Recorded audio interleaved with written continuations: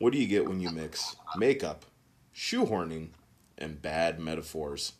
You get a good reason to watch movies after work. Hey there, guys. It's Thomas Green. And I'm Alex Duez. And 46% of the vote said that we were going to do this, so we're going to do it. We are doing Joker. Yeah. Yay. just gonna preface right now. Mm-hmm. We hated this movie. Yeah. We found this movie to be trash. If you are someone who thinks that this movie was magical, brilliant, a masterpiece, a game changer, any of that shit, you probably don't want to watch or listen to this.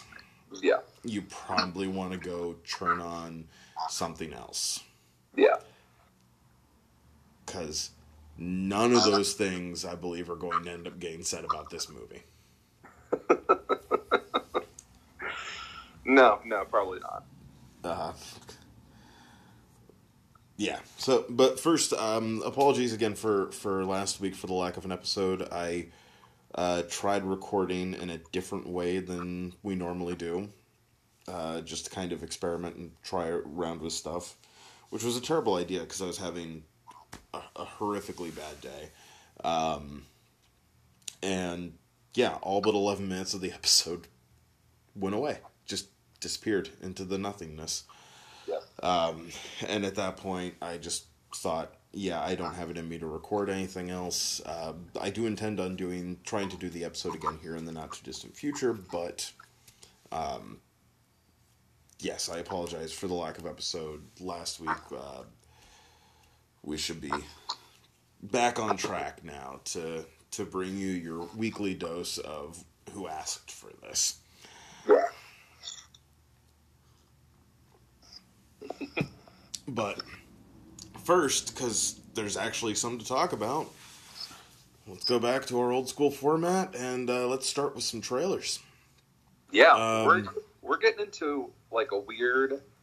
It's weird to finally have trailers again. We're getting into this weird indie films and streaming service films are all pushing their stuff right now. Well, so yeah, exactly. I mean, with most indie films, you'd have a production schedule of them shooting a year ago to bring to film festivals that would be happening now, and they don't have film festivals to go to. So rather than have to follow them after the film festival circuit and then, finally find them on digital or when they come, to a very limited release into theaters, they're basically going straight to VOD or Netflix or wherever else it might be. So it's kind of beneficial in that way. It's very interesting. Very, very interesting. But first, we're going to start off with something that's none of those things. It's not indie. It's not it's one thing. It's not an indie. It's not a movie. It's not a film festival darling. But it is streaming service. And that's the trailer for WandaVision, because we kind of skipped over it. And for myself, the reason is just simply, as excited as I am for this show, I completely forgot the trailer existed. Yeah. I watched it and then I forgot. Yeah. No, and that's not a comment on I think either of our levels of excitement for WandaVision, because the longer we go without Black Widow, it's continues to be the longest we've ever gone with without an MCU film. Yeah. So at least this gives us our fix in one way or another. But and we might touch on it later when we speculate a little bit about Spider-Man 3, Homeward Bound, or whatever it might be. Homeschooled. But that's a better one. I'm still dreaming of that being the title. I think we're seeing the start of what could possibly be like a trilogy of multiverse stories, being WandaVision, Doctor Strange and the Multiverse of Madness, and Spider-Man 3. So it's interesting. I like the aesthetic of the show. I like what we've seen so far, and I like that we still haven't seen a lot. We still don't know how Randall Park fits into this. We still don't know how Darcy fits into this. It's exciting. Yeah, I mean, we can speculate on theories all day, but the bottom line for me at this point is it's very clear they aren't quite sure how to market this. Yeah. And so as a result, we're getting really weird trailers. Yeah. And I'm okay with that. Because, as I've mentioned on the show 50 million times, my favorite director is Terry Gilliam. And there hasn't been a single movie in his career that he has made that they've had the slightest idea how to make a trailer for it to properly let you know what you're getting into. Yeah. So, it just speaks to me. But, I mean, we'll absolutely see.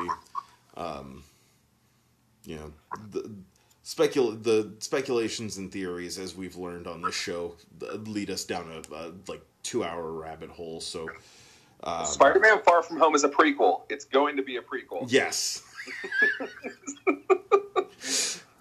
Yes, we have a lot of episodes that did not age well because we wouldn't shut up about that. Well, this episode aged like milk. Most everything that we've done, I'm sure, is aged beautifully. But moving on from that, we just got the trailer for Minamata, which is it's the new Johnny Depp movie. Mm-hmm. And I've got to be honest. I've got to be completely honest. While this movie looks great, when I saw the thumbnail with how he's dressed and how his beard is and all that kind of stuff in this, yeah, my immediate thought was, I'm going to watch this, but I'm so scared to find out what ethnicity he's decided he can pull off now. It was a relief to go, oh, he's just a normal guy. Okay, cool. Yeah, breath of fresh air. I honestly couldn't tell from the thumbnail immediately that it was Johnny Depp, because all I did was search the title of the film and hit the first one and barely looked at the title. Yeah. But I mean, he looks good in it. I'm willing to give it a chance. It looks like a very interesting story. It looks really well shot. Yeah. So yeah, it's one that definitely has piqued my interest. It looks good. I mean, it's Oscar baity to be sure. Oh yeah. But it still looks good. Yeah. I don't know if I feel like I'll have to watch the trailer at least 10 more times to get used to Bill Nighy speaking with an American accent before I can actually watch him in the movie, because that threw me off hard. Like, I literally in my head went, holy fuck, did they dub him? Yeah. What's happening? I don't know why you would do that, but yeah, I don't. Yeah, it threw me off because I don't think I've ever seen a movie where he wasn't using his normal voice. Yeah. Yeah. So moving on from that is the big one that people are talking about right now, which is Mank, directed by David Fincher, starring Gary Oldman and a plethora of other people. Mm-hmm. I mean, it looks like David Fincher movie. It looks weird. It looks, it literally looks like the concept of if you took an introvert and cracked their skull open and their thoughts poured out into a world, you got a David Fincher movie. Yeah. And this continues that tradition, just in black and white. Mm-hmm. But the whole story surrounding the drama and the legal battles and all that kind of stuff that surround the making of Citizen Kane are just cannon fodder for making films about. So Yeah. this movie's existence is not a surprise. That being said, I'm still fully excited to, I'm very interested in this movie. Yeah. I have to get Netflix again so I can watch it, but like 20 per, there's like at least 10 films a week, it feels like right now, that get a trailer and I go, ooh, I could watch Netflix, damn it. So yeah. No, that looks like one worth signing back up for. I mean, I definitely am interested by it. I love so many of David Fincher's films, and this looks like a really interesting aesthetic about a really interesting topic. At the very least, I'll be doing a week trial where I'll be sitting in the living room with the door shut, ignoring my wife and daughter, just to get caught up on all the Netflix movies. And then finally,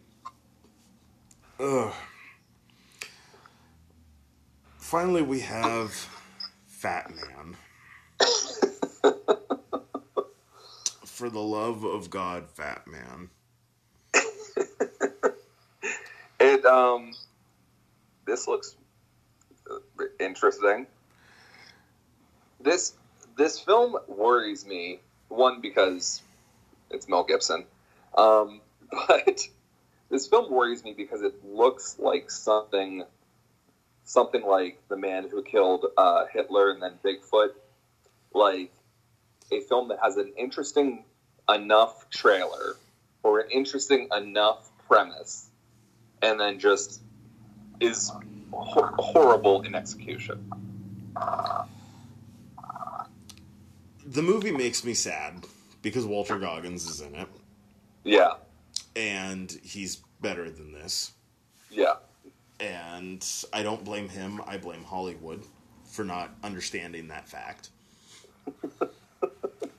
But I'm also not surprised that, we've got a movie starring Mel Gibson where he plays a slightly deranged, angry, violent guy who feels underappreciated, who, as on general principle, is not in the same boat as Jews. Oh, jeez. I mean, if we're gonna let him come back to Hollywood, I think it's important that we don't let him forget why he shouldn't have come back in the first place. Yeah. No, that's fair. But yeah, it's weird to me that somebody would have watched the most recent Rambo and thought, what if this was Santa Claus? Yeah, I do kind of get that vibe. It literally, like, I feel like the movie is going to end with the reveal that this has all been a story Clint Eastwood has been telling his grandchildren out of an NRA Christmas Carol book.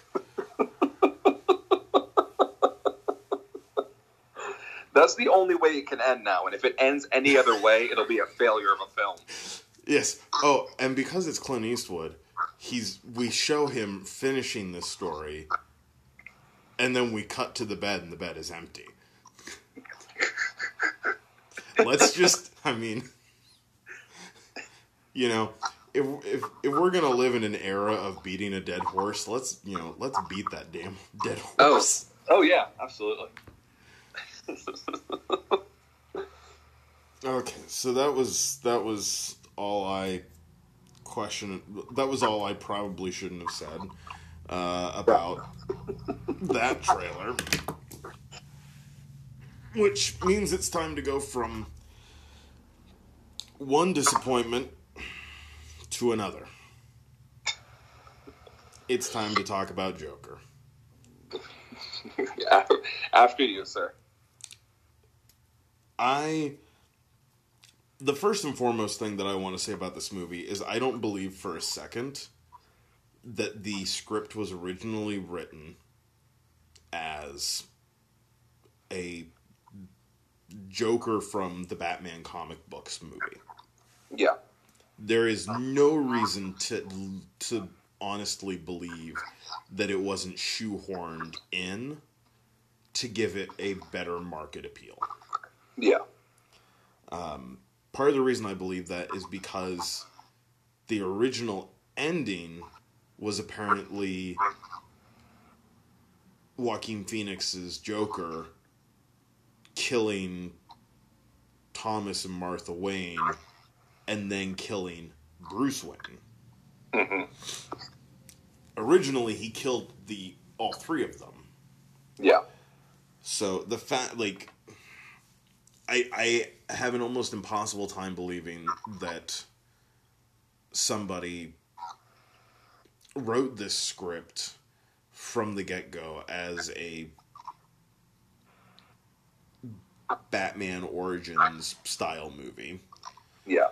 Because we basically now have, assuming that this Joker, or that this Bruce Wayne grows up to be Batman and fights the Joker, who's now 70 years old. Yeah, he's fighting a 60... It's a 20 to 30-year-old man fighting a 60 to 70-year-old man who's really just has some mental health issues.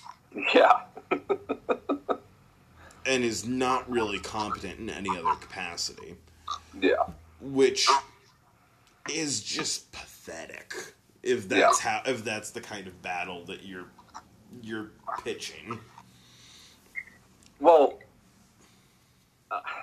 there's a lot of thoughts I have on this film, but this film has so many mixed messages, and like you said, he's the film wants to portray him as just a guy with some mental health issues, but it's the classic, like, oh, be nice to people who are depressed or have mental health issues because they could be a danger otherwise. Yep. Not because it's the right thing to do. Not because they legitimately need help. Because otherwise they could be a threat to you. Yeah. And your safety. Like, that is one of the biggest issues that I have with this film. Is people who their mental health issues are so prevalent in, today. Yeah. Like, so many people deal with mental health issues on large scales and small scales. And I don't understand with how I'm using sensitive in a positive light. I don't understand with how sensitive our society is now to other people's experiences, people's, perspectives and what they are going through, how this film grossed as much as it did. You could debate all day long whether or not this film is good, whether or not this film has merit, whether or not this film is entertaining or enjoyable. But the fact that it seemingly spoke to so many people that it grossed over, am I correct? It grossed over $1 billion? It did. I sincerely don't know how it spoke to such a large group of people, or how so many people, this is not a film that I ever care to revisit. Like, you and I are both, talking about this film from memory because, like, I did not want to go back and watch it last night or this week when you put out this poll. Yeah. I have no desire whatsoever to go back and watch it. So how it grossed so much in the box office is beyond me. But I just don't understand how it's just an incredibly insensitive film.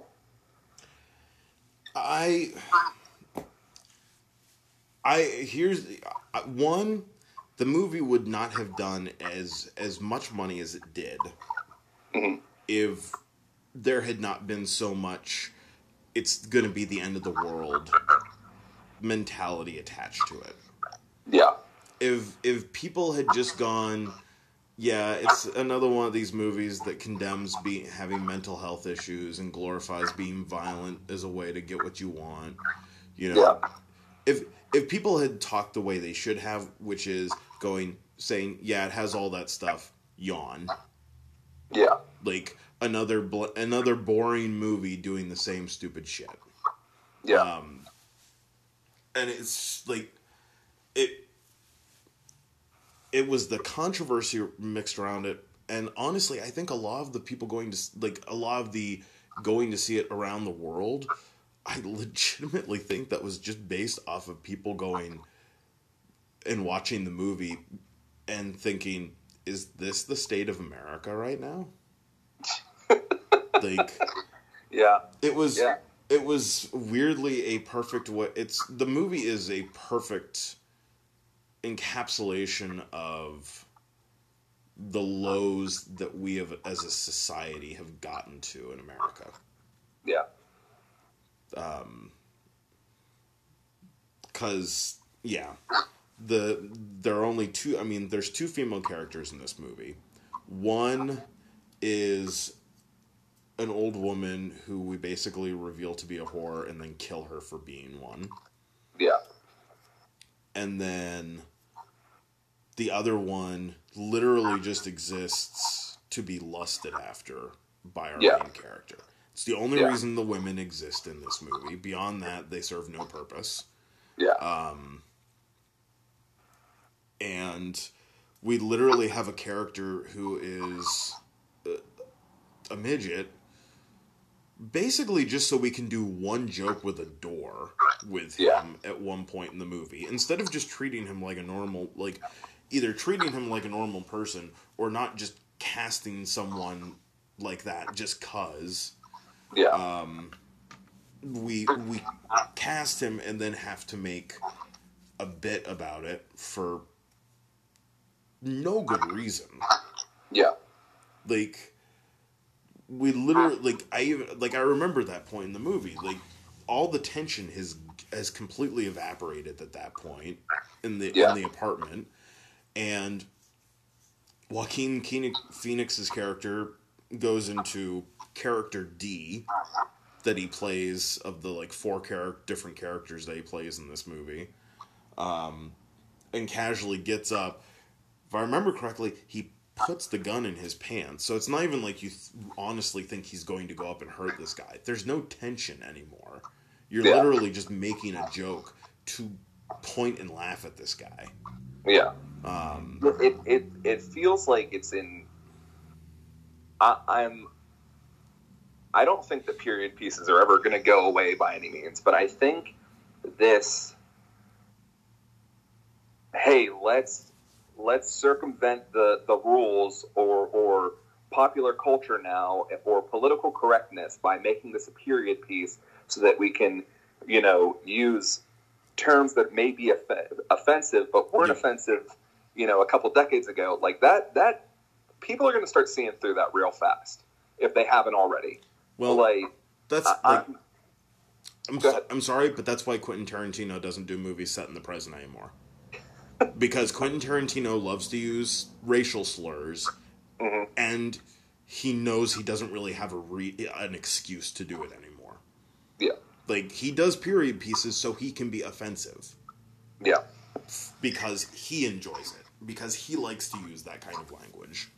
Yeah. Not for any sort of correctness to the movie. But steering back to this, it's just it's... I mean, beyond just the cliche of having the period appropriate logo at the beginning. I mean, this movie literally starts with you having to sit there and go, wait. So if a music store is having a closing sale and needs a sign twirler, why did it have to be a clown twirling the sign? Like, right out the gate, we are forcing this imagery. Yeah. We're giving it a completely inorganic forcing to try to get to our goal. Yeah.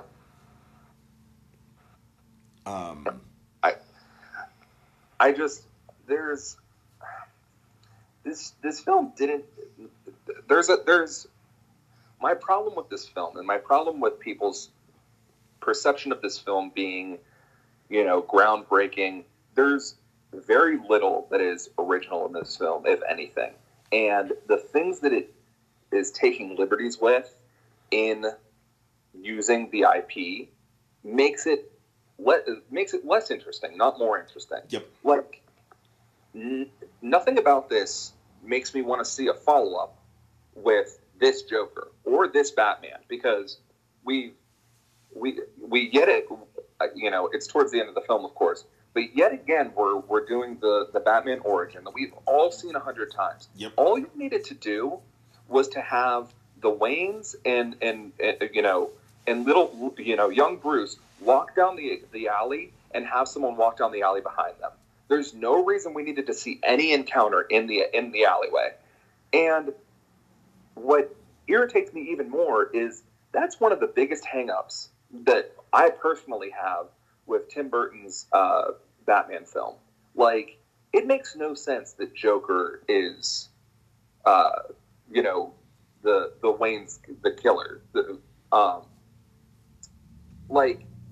Joe Chill is the perfect, it's just a random act of violence, and that is what incites this person to want to rise up and make sure that nobody else has to go through this and nobody else is taken like this. And I just hate the Joker is so evil, he killed Batman's parents before Batman was Batman mentality. Because although it wasn't Arthur Fleck in this film, it is still someone spurred on by his, movement. Yeah, I mean, you're arguing that we only need to allude that it's going to happen, and we know it's going to. To me, it just doesn't need to happen at all. Oh, well, yeah, that too. But, I think there's just too much going on up till that point. Yeah. As a parent, if I'm living in a city that's really kind of a shithole. Yeah. And there are news reports about people cops being assaulted on the subway, and so many people are symbolically following this guy who murdered Wall Street guys. Yeah.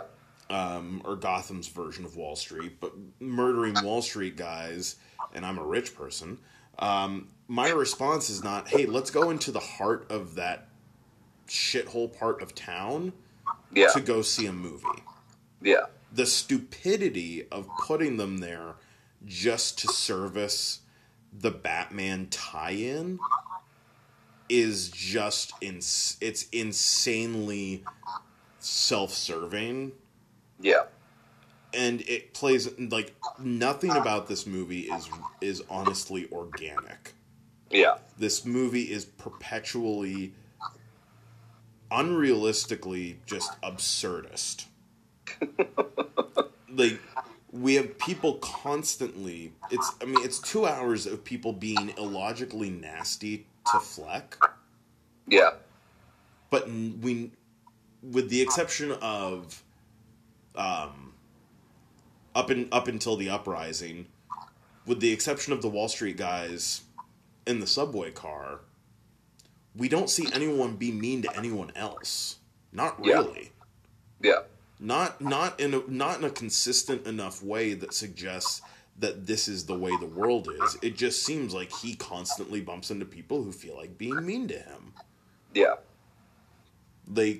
Having the woman on the bus who's got the kid, I'm sorry, there is no part of me that believes that woman is hearing her kid laughing and is thinking that anything bad is happening to her kid.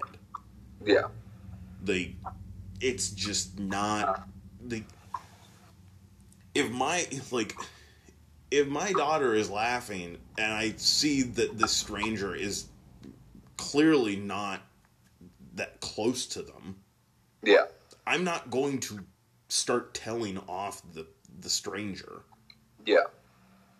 Like, it doesn't make any sense for me to do that to them. Yeah. But there's, you know, again, there's aspects of this film being a period piece that make no sense, and I think that you can explain away, like, oh, the Waynes didn't know about what was going on because they were in the movie, and nobody has cell phones at this point. But, like, then why? I mean, the biggest, like, illogical fallacy of this entire film is somebody recording this comedian on stage while he's bombing. Like, this is not even the age of America's Funniest Home Videos. Yeah. There's no reason why they would film a person bombing on stage to then play on a late-night television show. Either you're a period piece or you're fucking on Jimmy Fallon or Jimmy Kimmel. You can't have it both ways. Well, that's if you want to say it's the place recording comedians and they record the shows that happen there, that's fine. But it was definitely someone sitting watching the show, not the establishment recording it sort of thing. I mean, there's just, and there's so many. My biggest, I feel a little scatterbrained talking about this film. One, because I honestly haven't seen it in a while, but two, because it just, there's parts that really rile me up. But the ending of the film, the third act, feels so messy. It feels just incredibly rushed, and it doesn't. It feels just cheap in so many ways. But either the Joker is the villain of this story or he's the hero. Yeah, like, again, you can't have it both ways. Yeah. I don't understand. If he's the Joker, he should be the villain, and if he's the villain, he should be, not legally, but, like, he should be prosecuted by the end of it. He should feel the weight and the consequences of his actions, but he's celebrated at the end of the film like he's a hero. And people have, some people justify the ending by saying that, they think it's a dream sequence, or it might be this, or it might be that. I think if there's one thing this film does actually pretty well, it's explaining to the audience when it's a dream and when it's in his head and when it's reality. At least when they want to make that break.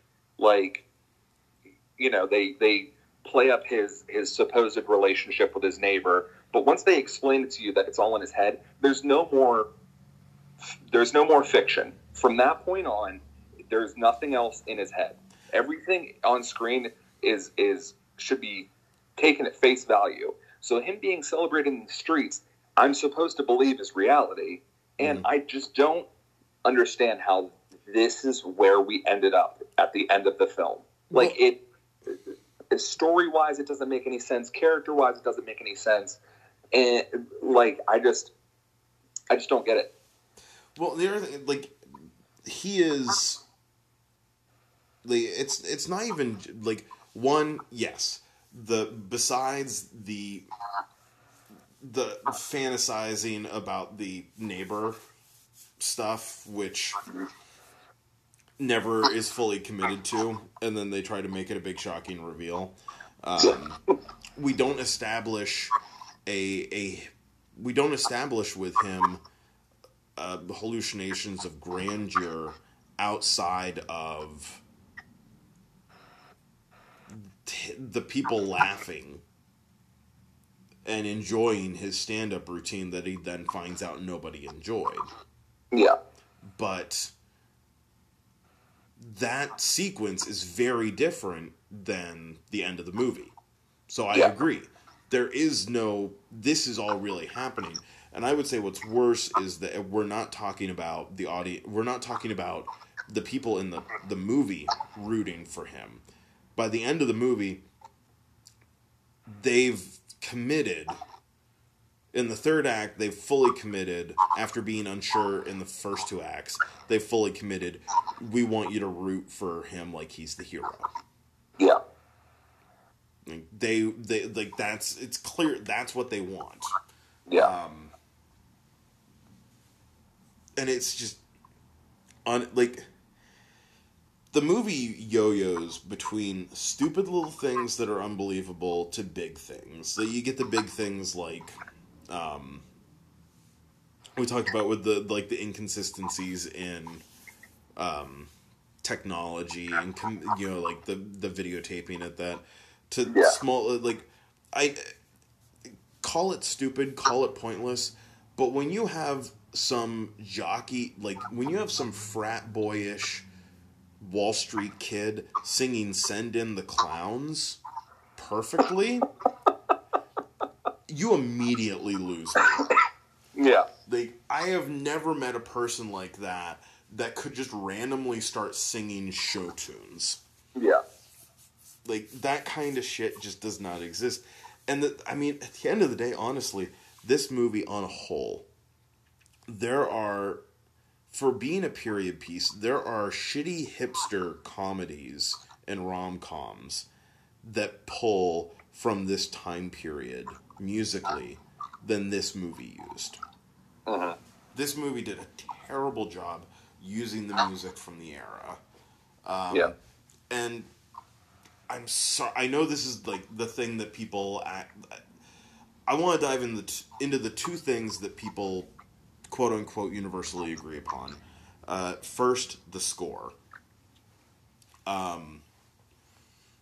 Outside of the interview on the talk show in the third act, at no point did I feel like the score and the movie were communicating with each other. It kind of felt like either she was given the scenes out of order, composed the score, and then they put it back in the right order, and she never knew.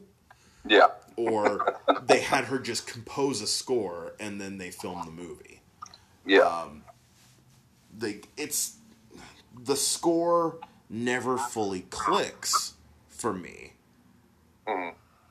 Because I'm it's constantly trying to tell me things that on screen it's a completely different story, or makes no sense for it to have that attitude, or it's suddenly gone quiet at a point in time where it would be really handy to have a score that's, like underlying something that's going on.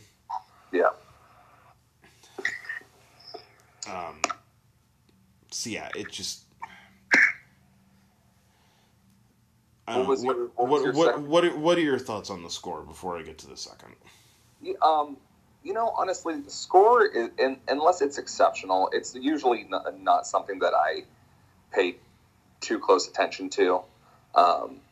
So it's not something that I can speak to necessarily. But yeah, there was nothing that jumped out to me to say that this was incredible or that it was truly abysmal. But what was your second? My second is I don't understand why people act like Joaquin Phoenix did anything new compared to the rest of his career. Mm-hmm. This character was basically, if you took everything physicality-wise, he had done in Inherent Vice. Everything personality-wise, he had done in Her. Yeah. And more, there are other movies that you could cite as well in this, but those are the two that I immediately thought of while I was watching this. This was not, you gave me, you're trying to make this movie that's supposed to, at least on some level, be about the horror of the transformation into the Joker. Yeah. And then you gave me an actor who the whole movie I'm watching it going, yeah, I can like, I can kind of see it, and he's kind of already there. Yeah. Instead of, like, not this extreme, but give me someone like Tom Hanks. And again, not this extreme, because I don't necessarily think he's right for the role. Yeah. But give me someone who doesn't normally do this kind of stuff. Yeah. Like, it was another Joker, like with Heath Ledger's Joker, where every single time people were just like, oh, this is unlike anything he's ever done. My immediate thought was, I need to know how many of his films you've actually watched, because I don't feel like you'd say that if you'd actually watched his films. Yeah. We need to stop, rewarding male actors for putting on or losing ridiculous amounts of weight for characters. And the constant shirtlessness in this movie, to me, just screamed, look how much weight I lost. Nominate me. Nominate me, please.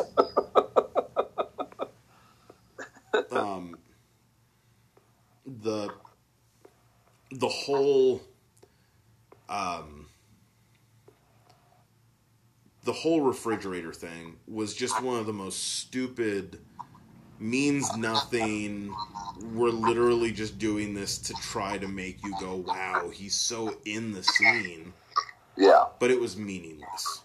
Yeah. It was meaningless, and it just was like, okay, well, you better show that he's not in there in the morning, or else he's dead and the movie's over. Like, but even just beyond, like, that little basis of it, all that, I was just like, this, like, it was that, and then the dancing were things that I was like, you have not fully and properly, if you're going to commit to the concept that everything that's wrong with him is a mental health issue, and that mental health is to be blamed for everything that this guy does, even if you're going to go that disgusting route, yeah, you still have to actually establish things to at least some extent. Yeah. And so then we get the dancing, and we get the refrigerator and stuff like that, and I'm just sitting there going, this is meaningless. This is empty. This is showboating for the Academy. Yeah. It's all I'm feeling. I also really didn't care for the like I said, the third act for me, it's not great. When he finally goes on camera with Robert De Niro, I mean, like, this scene would be effective if the actor portraying the Joker was menacing, if I was afraid of this person. But we've been with this character now for 2 hours, and at no point does he seem menacing. He seems deranged. He seems, unstable. But, like, to actually see this person on the street, I would never be afraid of this person. And he's speaking so strangely. It's like almost effeminate. It's like, and then just this movie spawned just countless memes that are far more entertaining than the actual film itself. Yes. But it's just like that. I mean, it's cringeworthy. What he says to Robert De Niro about, what does someone get when they cross a guy who... Oh, they get what they fucking deserve, that whole... Yeah. I mean, that is just... I don't know who that's supposed to be speaking to. I don't want to meet this person who says, yep, I feel that. I feel that deep down. Like, are you saying that everyone, either you don't accept mental health for what it is and how it should be treated, or you're this snowflake who should walk through life and think that everyone should always be nice to them, otherwise they'll get what they deserve because I'm unstable and I'm unhinged. Like, I don't know. It's so conflicting. It's not. So for me, that big final sequence. First of all, just to kind of take a quick veering away, when he kisses the woman, that's the other woman, like the woman that's there as the other guest. Yeah, that moment is fantastic. That moment happened, and I was like, that should have been your starting point for how you did this entire movie. Yeah, because I was like, that moment just was fantastic. But no, that whole sequence just reflects the inconsistency of both the character and just what they were doing in general, because there really isn't a coherent paced journey from living one of his dreams finally and getting to come on the show. Yeah. You know, we don't really get to, like, the journey from that to justifying killing this guy when so far you've only killed people that were physically hurting you. Yeah. That journey does not exist in this movie. Which is crazy. It is crazy to me that journey does not fully and properly exist. And it also, and part of this, I'm really glad that I saw this movie once it was on HBO Max. That's when I finally saw this movie. And I'm so glad that I saw it then, because listening to his rant and his bitching and moaning that he does when he's sitting there. Yeah. Like, I'm sitting there watching it, and I was just like, I wrote down in my notes, holy shit, this rant is just Todd's I can't be funny anymore bit. Yeah. This movie, the only allegory that this movie is that this movie is an allegory for what Todd Phillips considers his white man's burden of comedy. Yeah.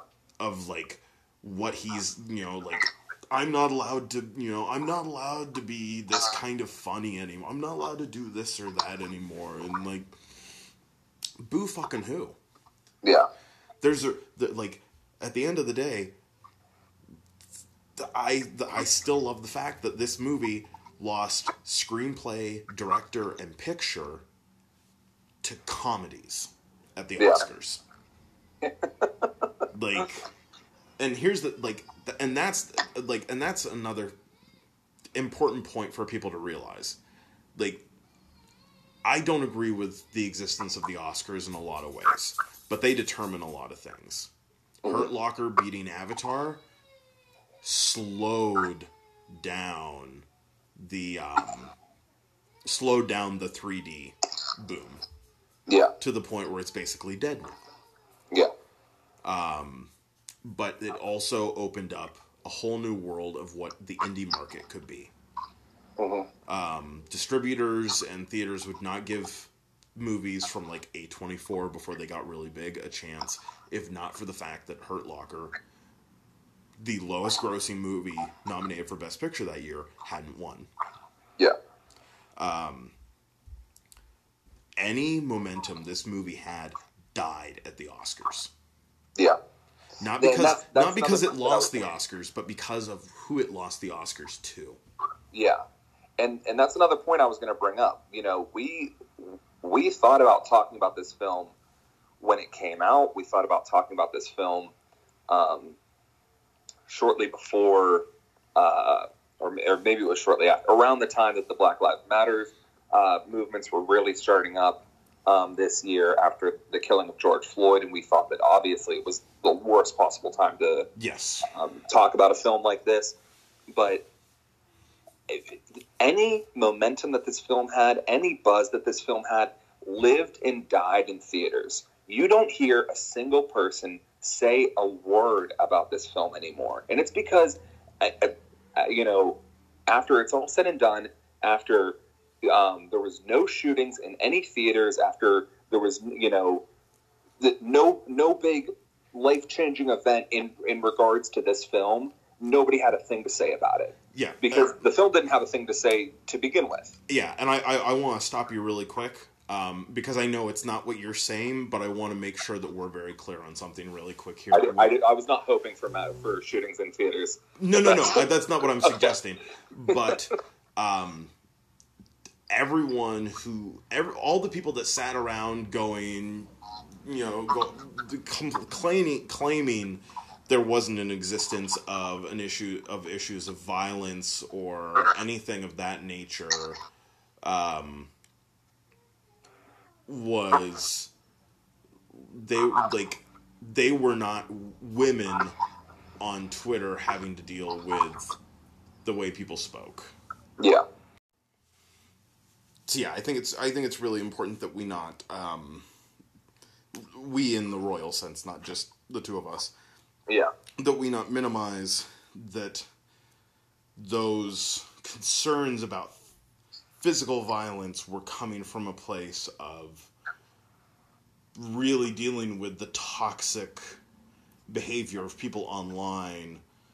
Well, the toxic behavior of men online towards women, especially, that were not excited for this movie. Yeah. There was some extreme toxic masculinity that was, present around this film. And, for me, a straight white man,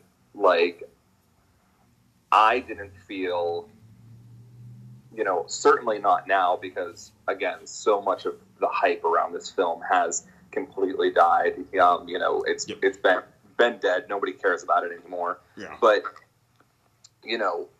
we had no problem, even long before this film came out, saying that we weren't interested in this film. We weren't interested to see it. We thought that it was probably going to be bad, and that it wasn't going to have much to say. And to my knowledge, I don't go on Twitter much, but we never had anything directed towards us, really.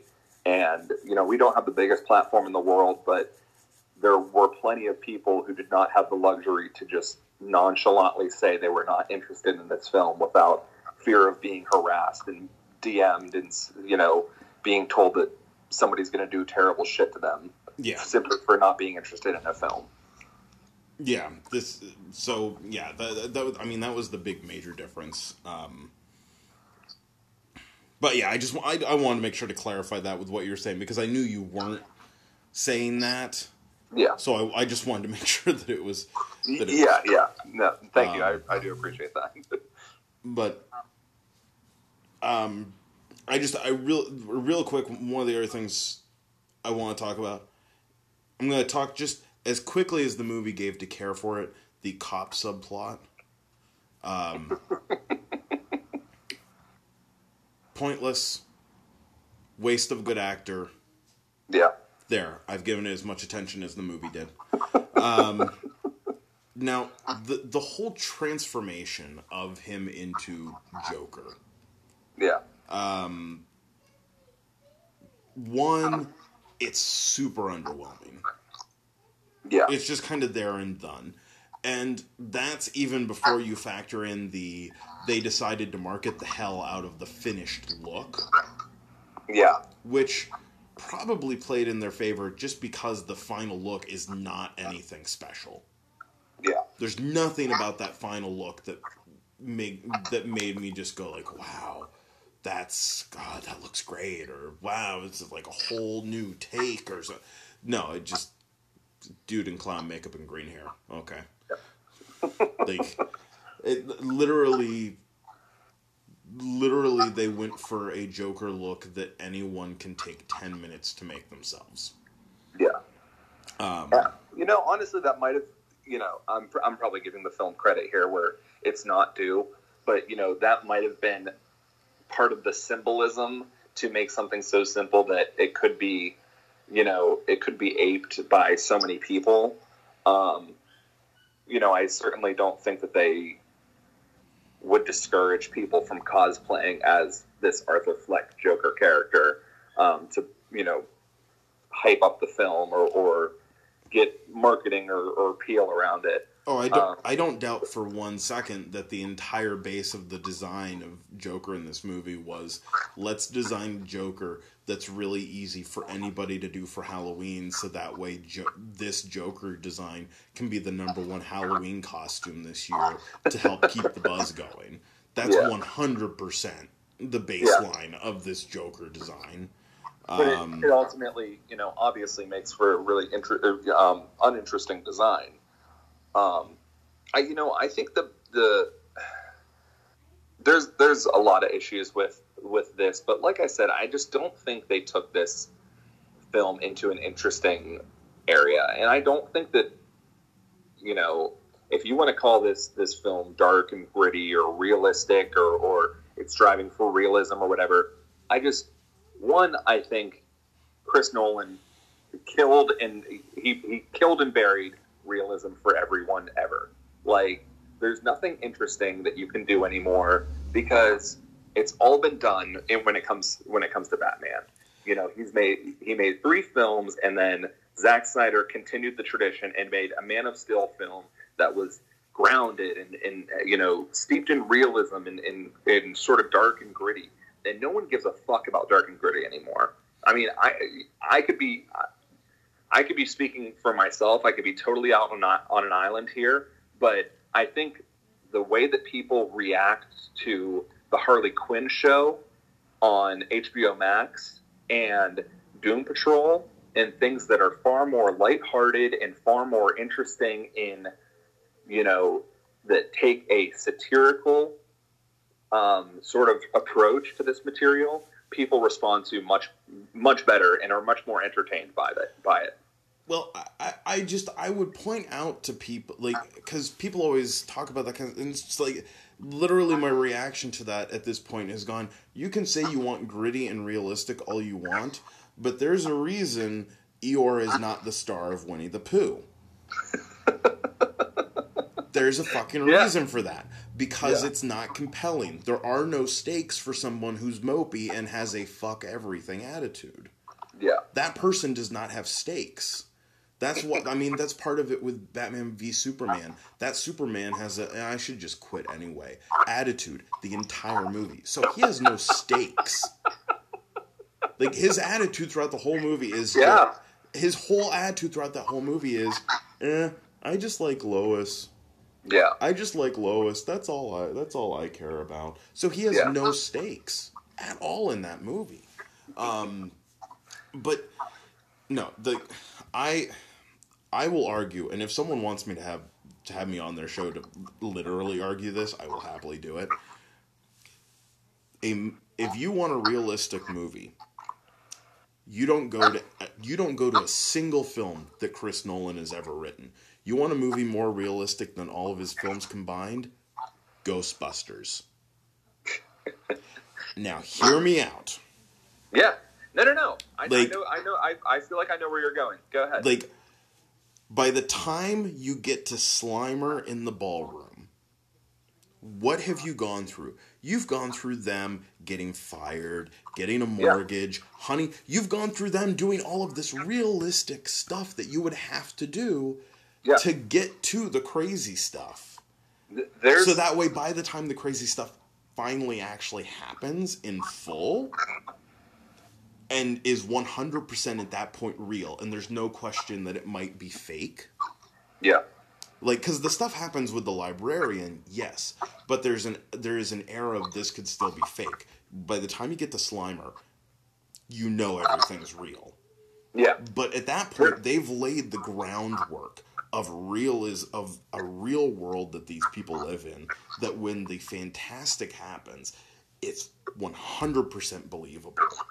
Yeah. And Chris Nolan has never made an effort to do that with a single film he's ever done, and has passed that along to movies like everything Zack Snyder's done with DC, and then this movie.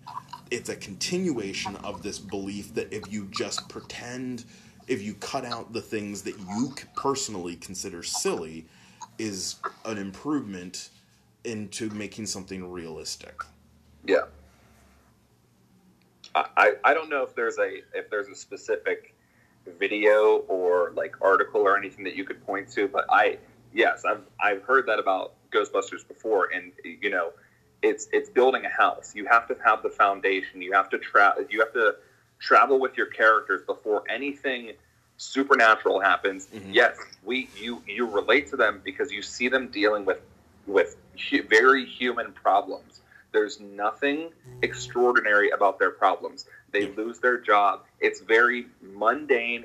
It's things that you can relate to, the things that have happened to you personally, or things you've seen other people go through. Yeah. And then fantastical things start happening. Yeah. And that's something that this film doesn't achieve, because already we're in a period piece where this guy is dressed as a clown, spinning a sign for a music store that's going out of business, because we can't simply have this be a modern day film, like set in modern day, where this person has multiple jobs, because then you can't encapsulate everything. You can't encapsulate him being ridiculed because he's in clown makeup while he's doing this menial job. Like, again, the period piece aspect of this film doesn't work for me. The fact that it's a Batman film, it doesn't utilize it correctly. There's little to no realism or, you know, any of that to this film. So it's just frustrating. Well, and I'm looking through my notes to see if there's anything else that I really missed that I want to point out in the ridiculousness. But I mean, this movie is really, really horribly written in so many ways. The whole interacting with Bruce Wayne through the gate, like, strange guy goes and grabs your face to force it into a smile. Unless you're giggling from the get-go because he's silly, you're not just standing there taking it. No. But you literally get the whole point where he goes to the hospital to get his mom's file after he's been sent there by Thomas Wayne, who, again, incredibly nasty and mean to him for no reason. Even after he realizes, oh, this poor guy has lived a lie and has lived probably an abusive life because of a mother that I know, and I know how she can be. Instead of, at that point, having some sympathy to him, trying to speak calmly with him, you know, trying to work, just trying to be a good person to him, it continues to be out of his way to be a bastard to him. But, no, he goes to the hospital to try to figure it out.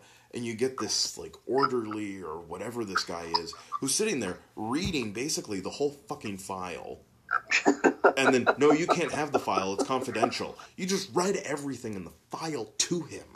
You might as well give it to him because you told him everything. There's basically nothing left. And then, thank goodness, this place has no security for this guy to call to say, hey, a guy just ran away with a patient folder. Make sure he doesn't get out the front door. Yeah. Thank goodness so glad that didn't exist in this universe, because that could have just destroyed that entirely pointless aspect of the movie, too. Yeah. I get with the mom stuff that part of it is to essentially strip the people that he can trust away from him. Yeah. But literally it's, you lied about my dad. Yeah. Who you didn't even tell me about until recently. Because I looked. Yeah. And I don't think, again, that is it services the story, yes, but it also services the fanboys who, God forbid, we give Joker a backstory. God forbid we give him a, secret identity. And I don't necessarily want that. I think Joker's anonymity makes him interesting and compelling, but I also think it's not a bad thing to try to make an origin story. If this is going to be an Elseworlds sort of tale where, the Joker is already in his 30s while, Bruce Wayne is a young boy, then make it an Elseworlds tale. Like, he can have a backstory. He can have an origin. He can have a name. He could, like, you know what would be more compelling is if he died at the end of this film, because that would be the only justifiable action in this film.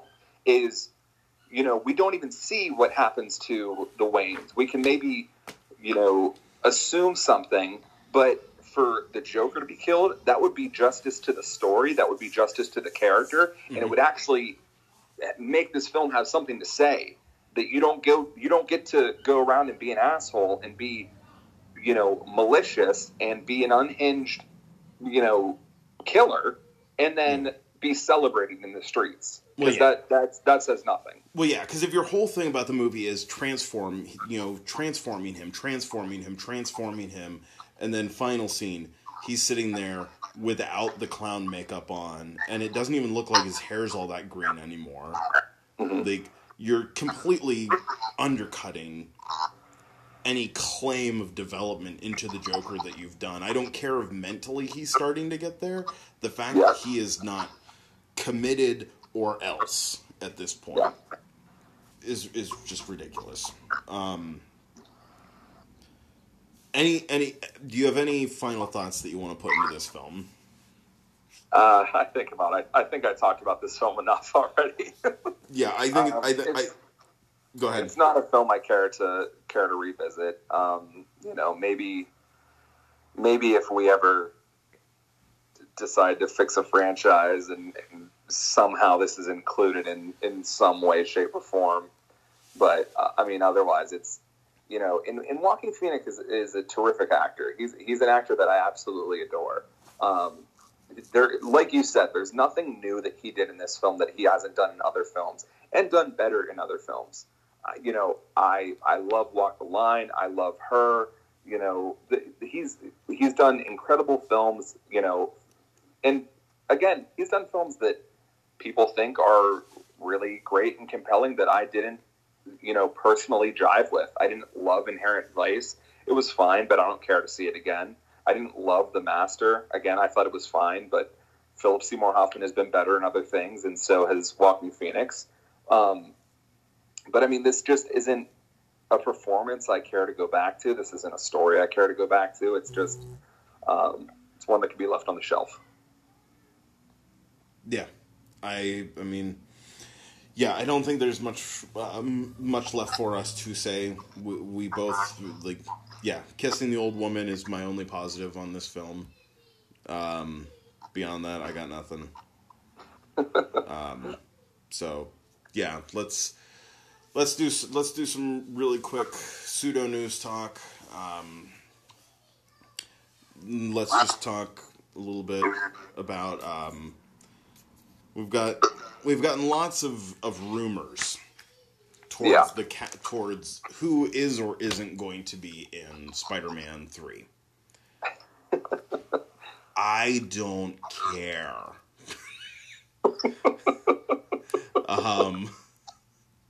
At this point, we can't even get the next movie out. You're not going to make me care about any movies after that. Yeah. So, yeah, you can't get me to care on that front. If these people, if some of these people are in the movie, that's fine. But, I mean, if you're going to tell me that a not popular villain from probably the second or most disliked Spider-Man movie ever is going to be in it. What's the first most disliked if this is not the first? What's the most disliked film if this is not the most disliked film? If bringing the villains from Amazing Spider-Man 2, the only way to up that is to go, oh, and we're bringing Topher Grace's Venom back too. I mean, I never in a million years think that would ever happen. I mean, obviously, neither do you. But I don't know. With all these, because I don't know. I don't know how much of this is true. I don't know how much of this is complete bullshit. Because now at this point, we've got Jamie Foxx, rumors of Jamie Foxx, Kirsten Dunst, and Dane DeHaan all reprising their roles from their Spider-Man movies in this one. Really? I didn't see Dane DeHaan, and I didn't see Kirsten Dunst. Yeah, see, that's the thing, is that it's this crazy rumor mill where everyone's just basically throwing names, and it's all because we got J.K. Simmons back as J. Jonah Jameson.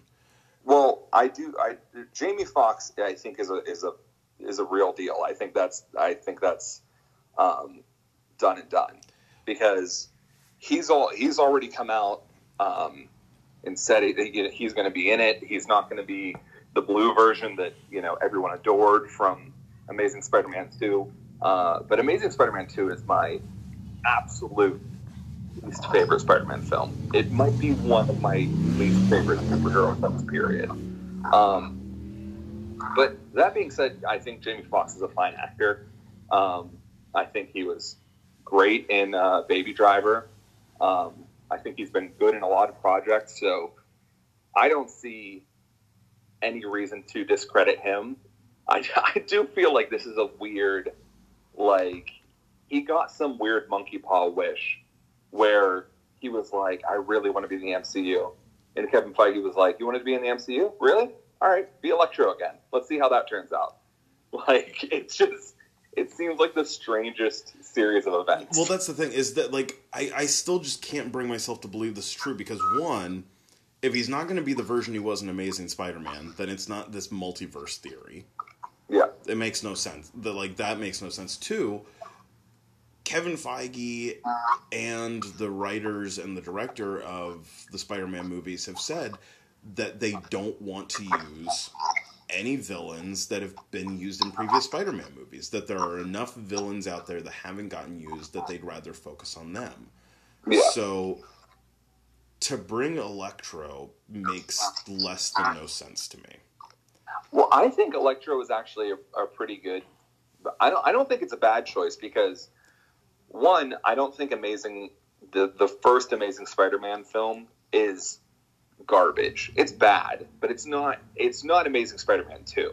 I think they could still sort of be true to them wanting to not use characters that have been used in films before, because Electro and the Rhino were used so poorly in Amazing Spider-Man 2.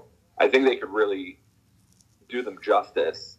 And, I mean, I think however it works out, I have faith in the MCU.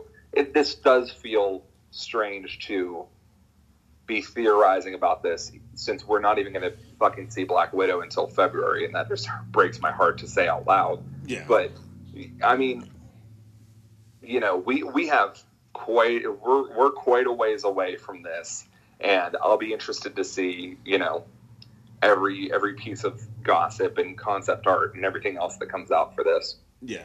Well, and the other thing for me is that we literally, and I mentioned this on Twitter, we literally just got Marvel themselves announcing things like this young actress who's going to be playing Miss Marvel, which that has me really excited.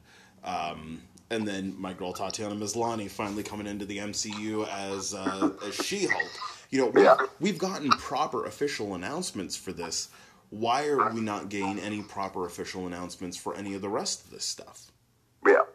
We're not getting any proper official announcement. Jamie Foxx could be saying that, but it's almost comedically sounds like he's just copying and pasting what Will Smith said when he was announced as the genie, or when that first teaser came out that only showed him as blue. It almost sounds like he's just parroting that. But, that or any of these other returns, or today with the saying that Doctor Strange is going to be in the movie to play Spider-Man's new mentor, which doesn't make sense on multiple levels. The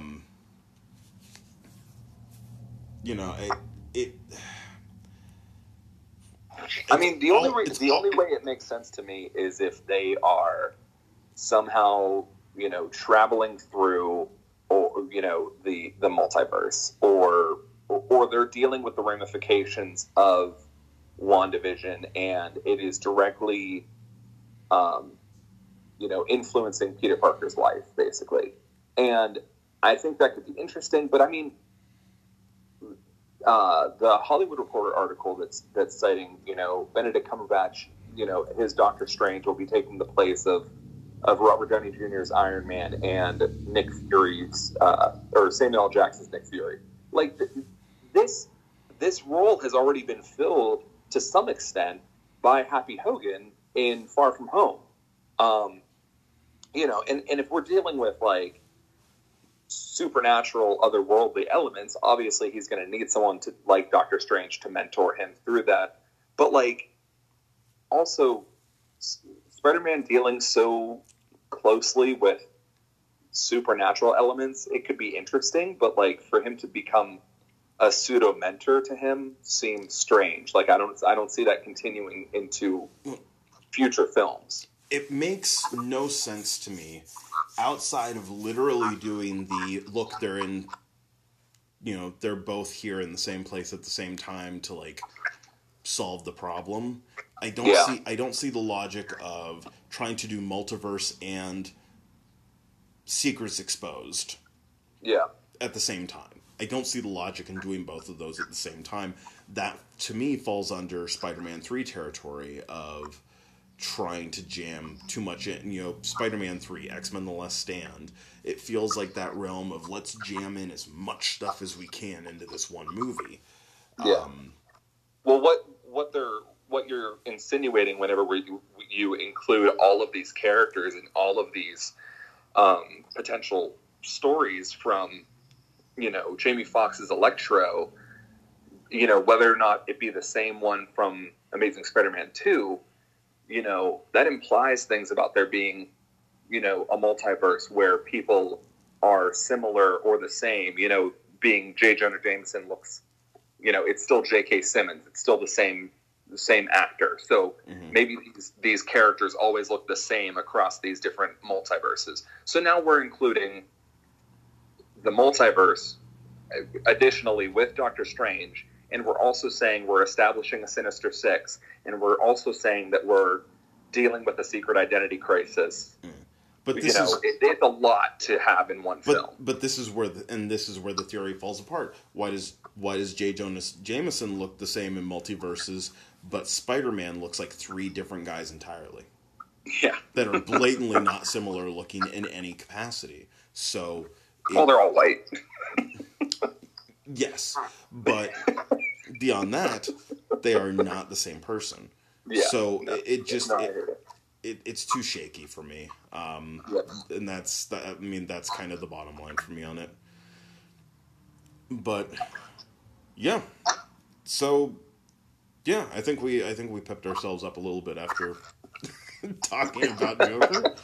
What do you guys have for thoughts on Joker? Let us know. Hit us up on Twitter @movieswork. Let us email us moviesafterwork@gmail.com if you have more thoughts, or you don't want people to be able to read your threats. We'll try to continue doing some of this interactive stuff for you guys, helping determine what the content looks like on the show from here on out. Because I thought it was kind of fun to have the poll and to see how it played out and see where people's votes went. But we'll see in the long run how that really works for us. But yeah, do you have anything else that you want to add to us?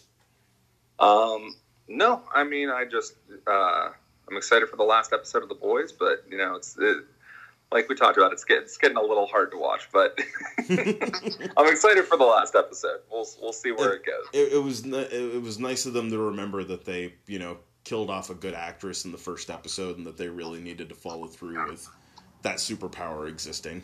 Oh yeah. Seriously, what a waste of a good actress. But yeah, well, with that, guys, for Movies After Work, I'm Thomas Green. I'm Alex Duas. Be safe, be kind, and have a good day at work. Thank you, guys. Bye-bye.